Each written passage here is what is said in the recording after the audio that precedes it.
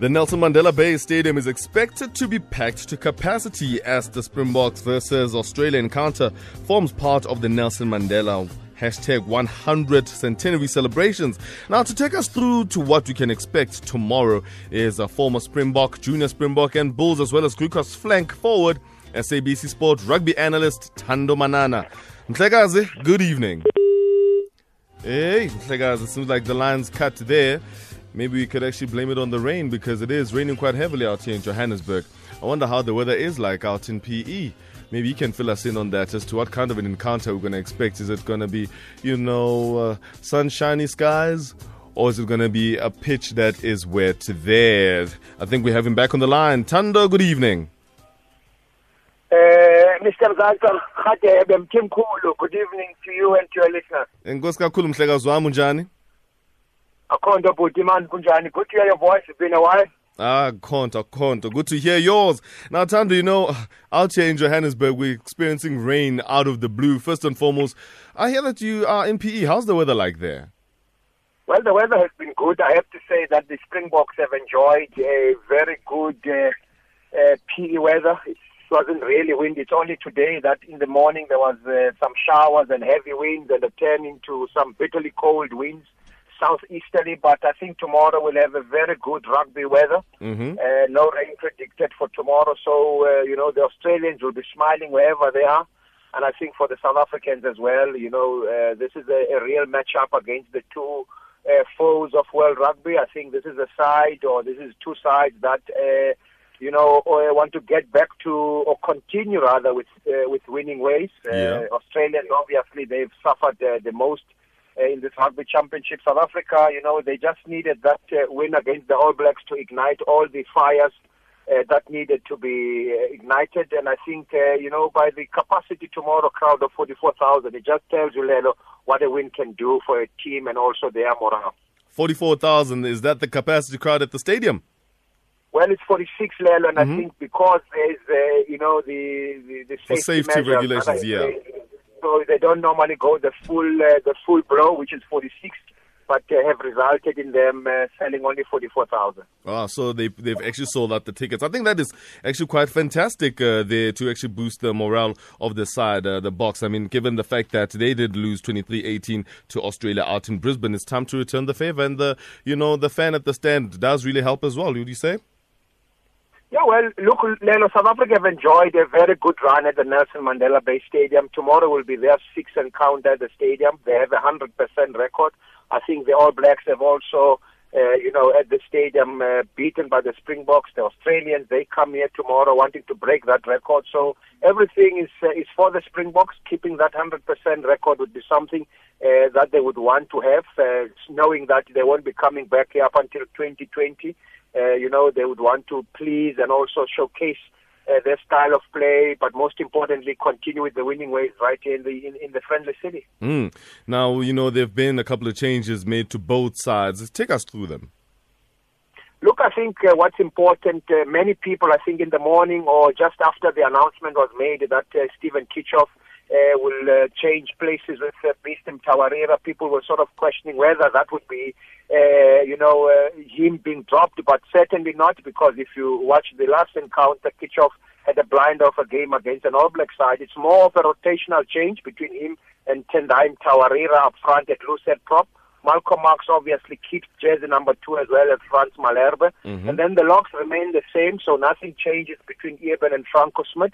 And in the week on Monday, which I had an opportunity to watch the team train, you had Warren Whiteley, who was training with the team. He showed a little bit of discomfort in his running, on the day. But also what's important to note was on Tuesday, news started spreading out that, he's got a troublesome injury that he would want to really look at. And management decided on Tuesday that they'll give Uskumbuza Noche a chance at number 8 and also rest him so that he's fully fit for the All Black test. But announcement was only made yesterday of those changes. So you'll find that Uskumbuza will wear jersey number 8, Usia will wear 6, and Peter Steff stays at 8. So those are the only two changes up front. Noche getting his start. And I have to say, in 2016, against an island side set test where South Africa had to to win the series under the coach Alistair Coetzee. It was between Noche and Jaco Kriel, because of the same injury to Warren Whiteley that he had at the time. So they had to, and Noche missed out on an opportunity at that stage to make his debut back in 2016. And funny enough, Lelo, 2 years later, he gets a second bite at the cherry. He plays in PE, he starts in PE, but also he's had a couple of tests under his name.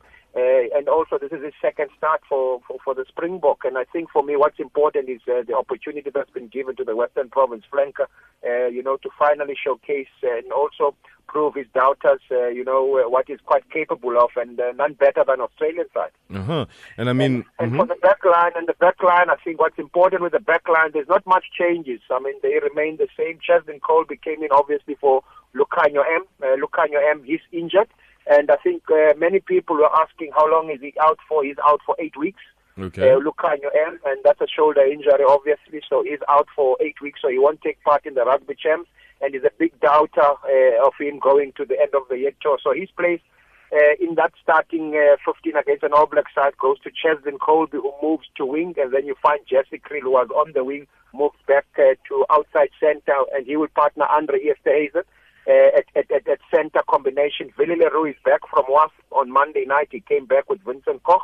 So, those are the changes. Cheslin Colby starts on the right wing. He gets his first start in the green and gold.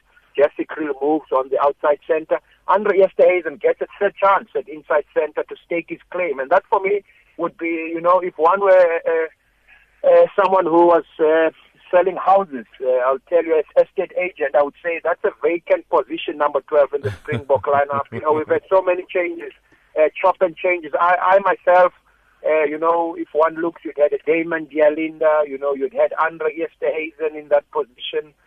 No one is really taking his place or his rightful place in that position. So he gets another shot. It's his third attempt at number 12. Andre Esterhuizen, the Sharks inside center, but he gets now this time an opportunity to partner with Jesse Kriel. So those are the interesting selections. So there's 4 all in all.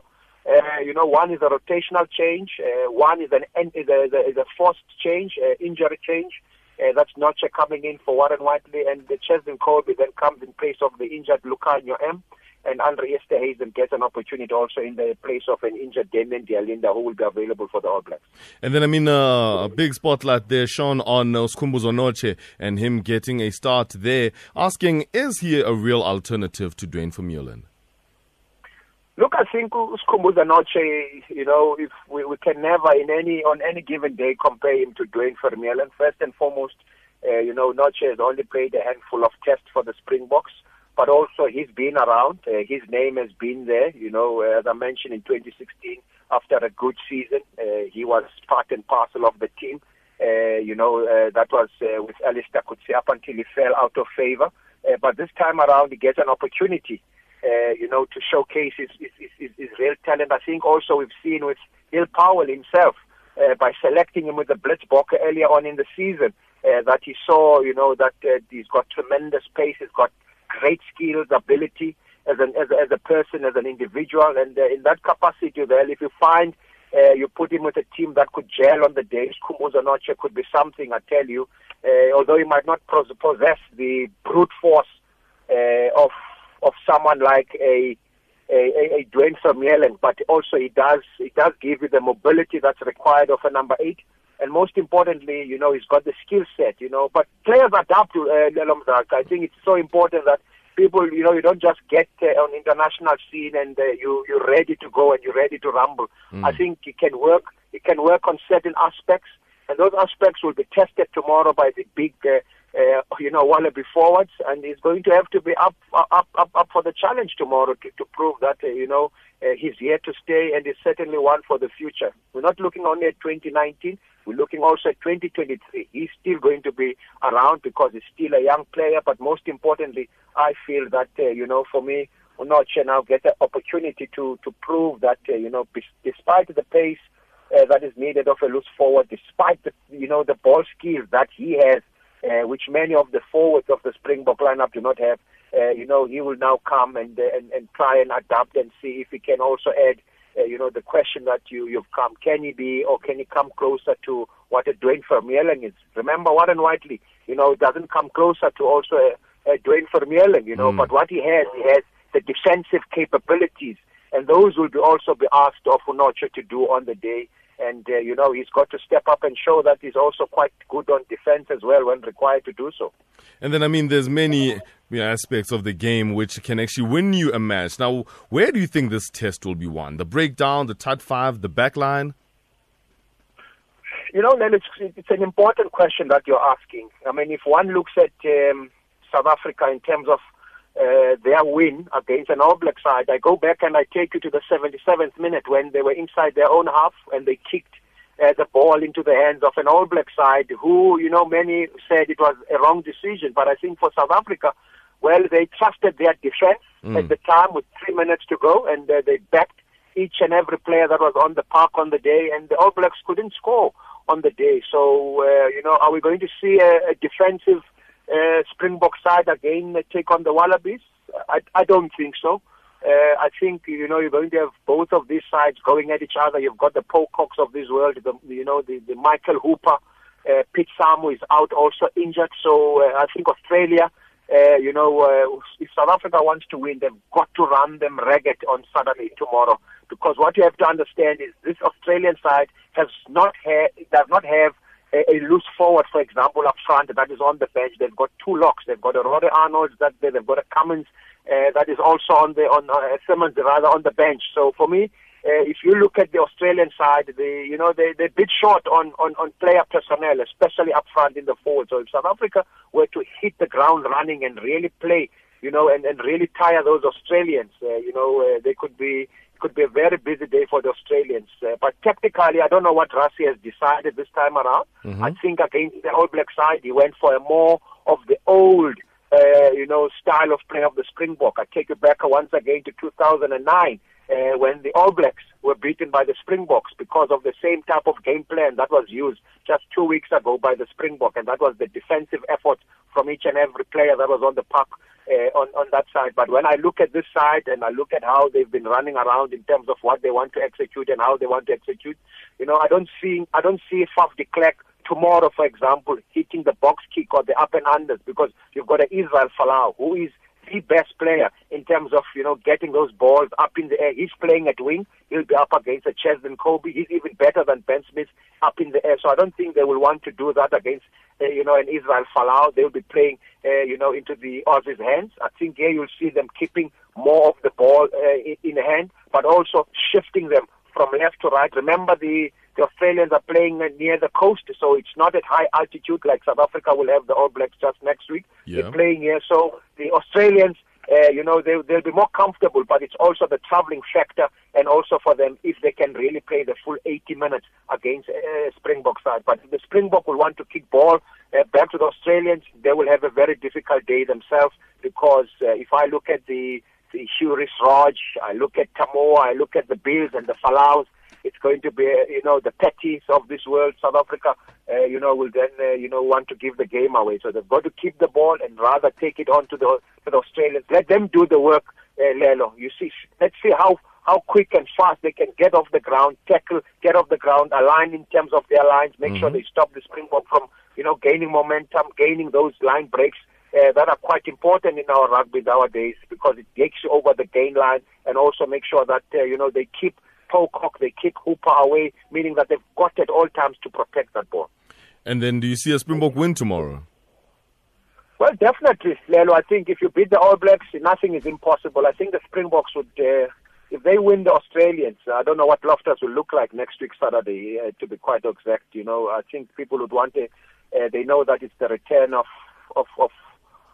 the Wellington Test match. The New Zealand, in fact, for that game, would certainly come back having learned all their mistakes from the previous encounter against the Springboks. But also for the Springboks, it's so important and vital if they go and they win tomorrow, they'll have their tails up. But most importantly, they understand that they've got 80 minutes that await them tomorrow at 5.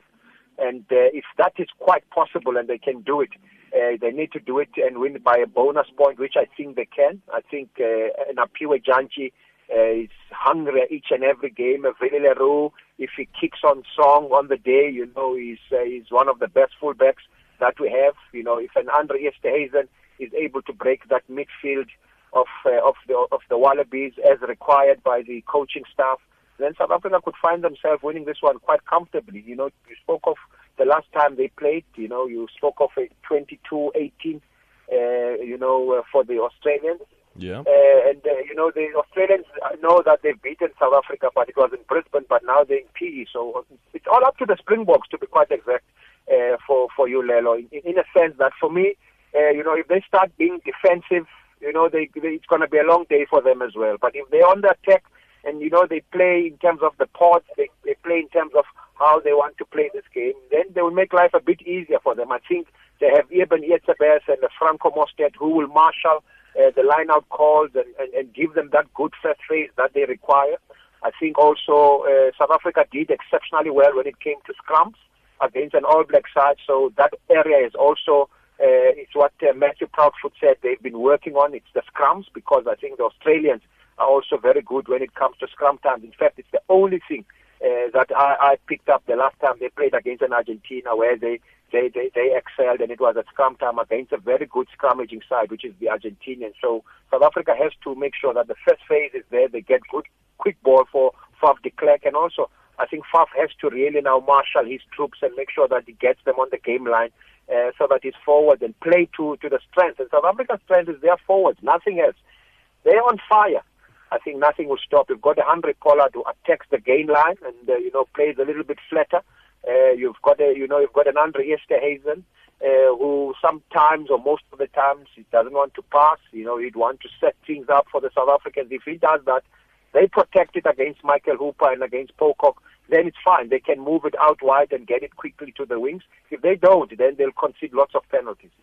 Thando, well said, my brother. Thank you so much for your analysis. And yeah, let's hope that they do get a victory that will actually boost them ahead of their match against the All Blacks. Thanks, Tim Cook.